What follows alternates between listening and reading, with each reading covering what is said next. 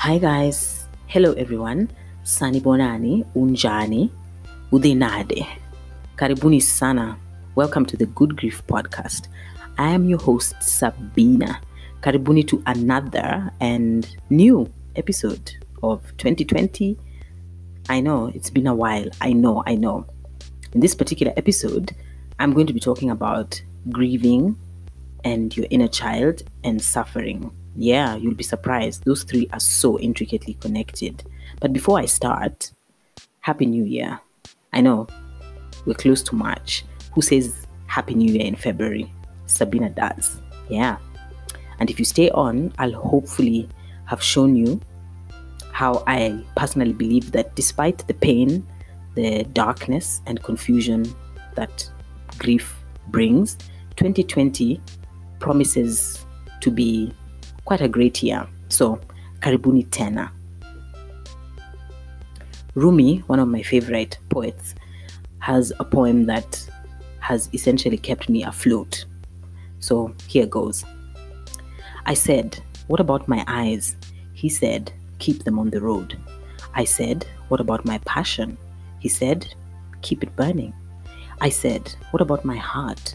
He said, "Tell me what you hold inside it." I said, "Pain and sorrow." He said, "Stay with it. The wound is the place where the light enters you." If you're going through anything really, it doesn't have to be necessarily connected to loss.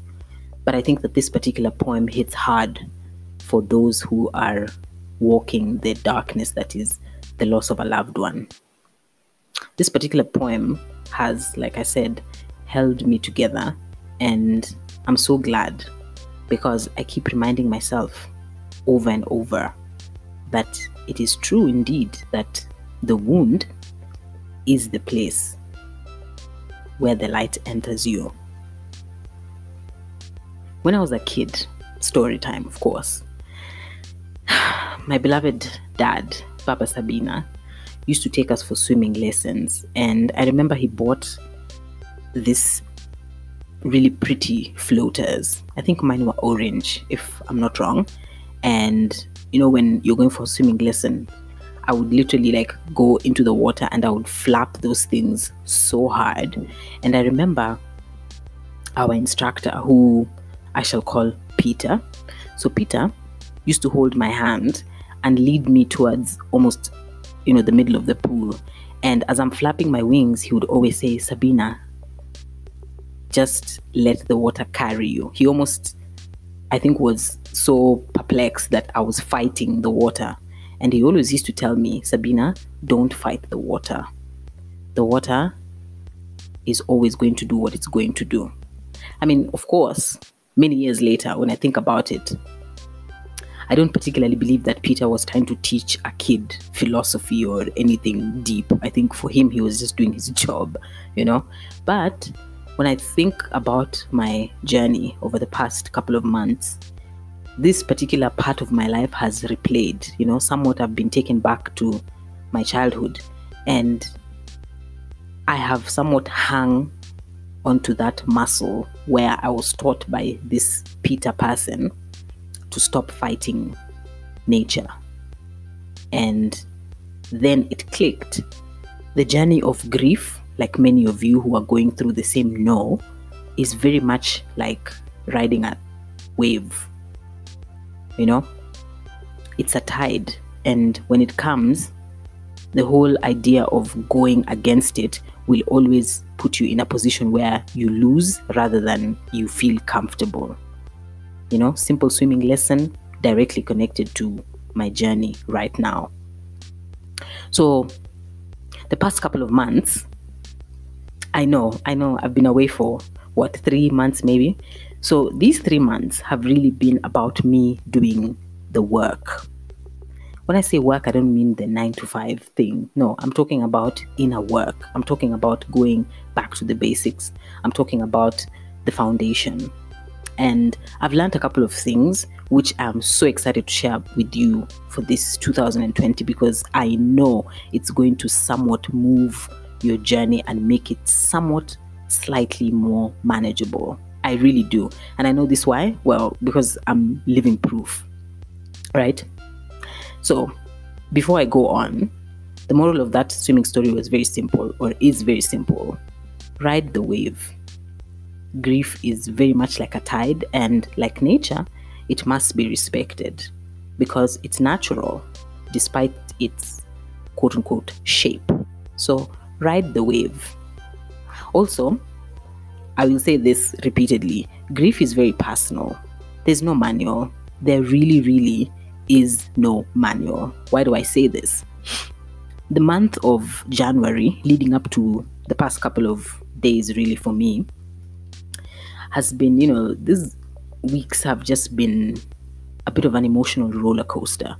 And I think the emotional roller coaster was made slightly more difficult because of the recent deaths of, the basketball legend Kobe Bryant.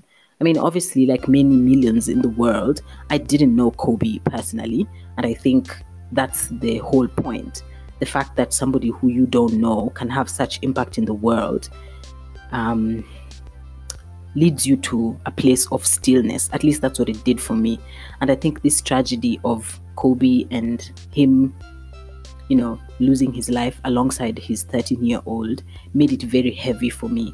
So I found myself spiraling. I found myself going back to that vulnerable, raw place that I was in 16 months ago when I got the call that Baba Sabina was no more. And me spiraling almost got me upset with myself. I found myself getting angry with myself, when you have those personal moments where you actually question yourself, because I naively assumed that, it's been a couple of months now, and like it is believed, you should already have started your journey of quote unquote moving on, except I have been rudely reminded by life that grief is not linear. It's not a straight line. Like I said earlier, it's not, there's no school you go to or a degree that you get or hanging out with people who are even going through the same thing where you're going to get some sort of ruler that you're supposed to follow its measurement. And I think this particular event within the sports fraternity and the world really put me in that space of, that frame of mind where I was able to sit down and actually question the impact of Baba Sabina's absence in my own life. So the conclusion was pretty simple, that death for me is a trigger, and it will always be a trigger. Always. At no point will I ever hear a death of a person, whether I know them personally or someone else around me is affected, but I will always be triggered by death. I suppose, obviously, because I have gone through the motions and I know what it feels like to meet darkness, so to speak.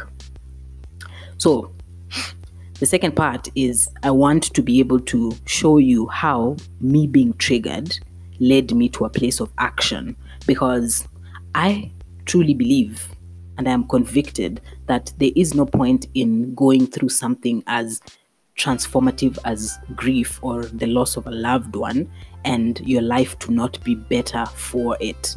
I personally believe that, like I said earlier, grief is like nature, and nature is balancing. Nature does not do things without causing even better things to come along. And so, from this point of view, I began to go back to the foundation.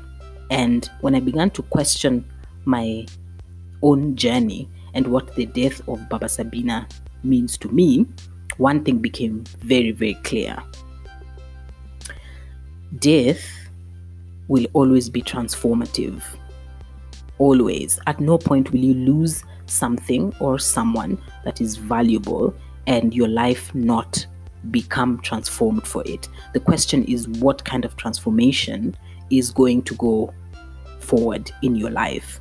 And ultimately, you actually have a choice. You do. You have a choice of either looking at this information or this event in your life as something that is to be used for a higher version of you to emerge, or you let the darkness that is grief to simply swallow you. And I think grief doesn't really struggle, or death doesn't struggle to keep people in darkness. It really doesn't. And it is my mission to try as best as I can to be able to tag along as many people onto the higher side of, these life events. So the back to basics also led me to get one simple lesson. Cling to smallness and not bigness. Let me explain. As you go along your journey, you're going to go through back and forths within your own journey. Like I've given the example of how Kobe's death took me back to my own pain. And the more I began to sit in that darkness and to feel the pain, I realized that I was being pushed to focus on the darkness rather than the lightness. And the interesting thing is, as human beings, we're actually wired to focus on negativity. We're wired to focus on the darkness. We're wired to focus on that which we know. And so your mind will typically go into the mode of self-preservation. And so self-preservation, at least from what I can see, is your mind will tell you, yeah, look at your environment. Yes, you see somebody has died, and so you're always going to be sad. But your spirit, on the other hand, is wired towards a higher you. You're always going to be forced to cling to little things, almost like little lights that lead you towards a higher light. So let me try and explain further. Like I said earlier, we are wired typically to focus on negativity, but there is the opposite, which is you focusing on the bigness. So bigness in society says, oh, you know what, just move on with your life. Somebody has died, so just pick up your tears and, I don't know, keep it pushing, right? That's the bigness. And I think that is ultimately everyone's focus, and your own as well, your individuality, or you can force you to become this person who is so focused on moving past the pain without you necessarily understanding what it does to you. But the opposite is actually what works much better. It's much more effective for you to cling to smallness. And by smallness here, I mean focusing on the everyday, little, deliberate, intentional steps towards understanding the process of grief. Let me say that again. So you focus on the little, deliberate, intentional steps towards understanding the process of grief. In other words, ride the tide as it comes. There is so much more to grief than just crying after you've seen your loved one being put in the soil. It's a journey, it is unfolding, and it always reveals. This is something that has also become very clear to me as I began to do the work. By the way, before I leave, I have to tell you this small story. So a couple of hours ago, I was speaking to my mom, and we weren't necessarily talking about, anything particularly funny, but for the first time, I heard my mother's laughter, but this time it was different. Even though I've had my mom laughing before, I mean, obviously I have, she's my mother, and I've lived for, quite a couple of years. But for the first time, I heard her laughing differently, and I felt like my heart is swollen with love, and I literally feel like standing on the rooftops and shouting, because when I heard my mother's laughter, I realized that despite all this tragedy that is around us, despite me missing my father's voice, and me missing his presence, and me longing for him to just call me and say, Nyalego, denade. That is French for how are you, my princess? Just that part of me that is so desperate for him. There was hope, and hope for me today meant that my mother is possibly also on her own journey of healing. It seems like a very small thing if you don't think about it too much, but it's actually really big, and I think it will make a lot of sense for people who are going through this trauma of losing a loved one, Why do I say this? Because the nature of grief is that, like I said, it keeps you in darkness. And so when you find those small moments of hope, for me in this case, it's my mother's laughter, you cling to them. And those moments, once they begin to occur repeatedly, you find yourself moving towards light. You find yourself moving towards a higher you. You find yourself smiling a little bit more. And all these things happening that are positive does not mean that you're no longer in pain. It doesn't mean that you're not going to cry, or it doesn't mean that you're not going to feel sad or feel depressed or feel like you have some fear. No, it just means that you are training yourself and you are rewiring yourself to look at something that is dark, but you're choosing to move towards the higher version that this so-called darkness has brought you. And I think the biggest lesson of all is that it makes you appreciative of those seemingly little moments. It keeps you so grounded. And so today, for me personally, I actually celebrate the fact that I simply heard Mama Sabina's laughter. Yeah. So, why am I telling you all these stories? I'm telling you all these stories because I simply want to point to my main focus, which is doing the work. I know you've probably heard of that. And I think this whole idea of doing the work is typically limited to relationships, specifically romantic relationships. After you go through a heartbreak, hey, now you want to start, calling your friends and forming committees so that you can figure out how to become a better person. But you can also do that when you're going through something as tragic as the loss of a loved one. You can, because as I mentioned earlier, there is no way you're going to face something tragic without nature balancing itself. And so going through the loss of a loved one actually places you in the best position for you to be able to do the work. And also, remember, grieving or loss reveals. And another reason you want to do the work is the idea of self-mastery. I'm a very strong believer that once an individual masters the self, you will be able to weather whichever tide comes into your life. Why do I say this? Because a person who has mastered themselves is an individual whose individuality is stable. When you operate from a place of certainty and you operate from a place of stability, you are very, very much more likely to go through life from a point of view of certainty. It is very difficult for things to knock you off because you know exactly where you're going. Spiritual people like to say vision and purpose. So this particular episode, I simply wanted to point out the importance of healing by doing the work. And like I said, healing in this case, I'm not saying heal in the sense that forget the fact that you've lost your loved one. No, I'm simply saying adopt the mentality that says, I know my loved one is no longer here, but that does not mean that I do not want to live my best life. You can be able to live your best life despite the absence of your loved one. Which reminds me of one of my favorite therapists, my virtual therapist, and she basically spoke about healing the other day, and she defines healing this way. She says, healing is about resisting the temptation to go back to silenced needs, numbing out, disconnection, and erasure. Healing is the risk and discomfort of showing up for yourself. I don't even think I need to add anything to that. So, before I go, I just want to leave you with my affirmation, or if you like, a prayer that you can, of course, tweak to your own individualistic needs. And this particular prayer is one that I have learned how to say repeatedly, and it has brought me to a really healthy place mentally and psychologically, despite my pain. So here goes. It is safe for me to heal. I am giving my inner child all of the love and nurturing she or he needs to repair. I am safe to recover. I'm ready to be my best self. You say that repeatedly.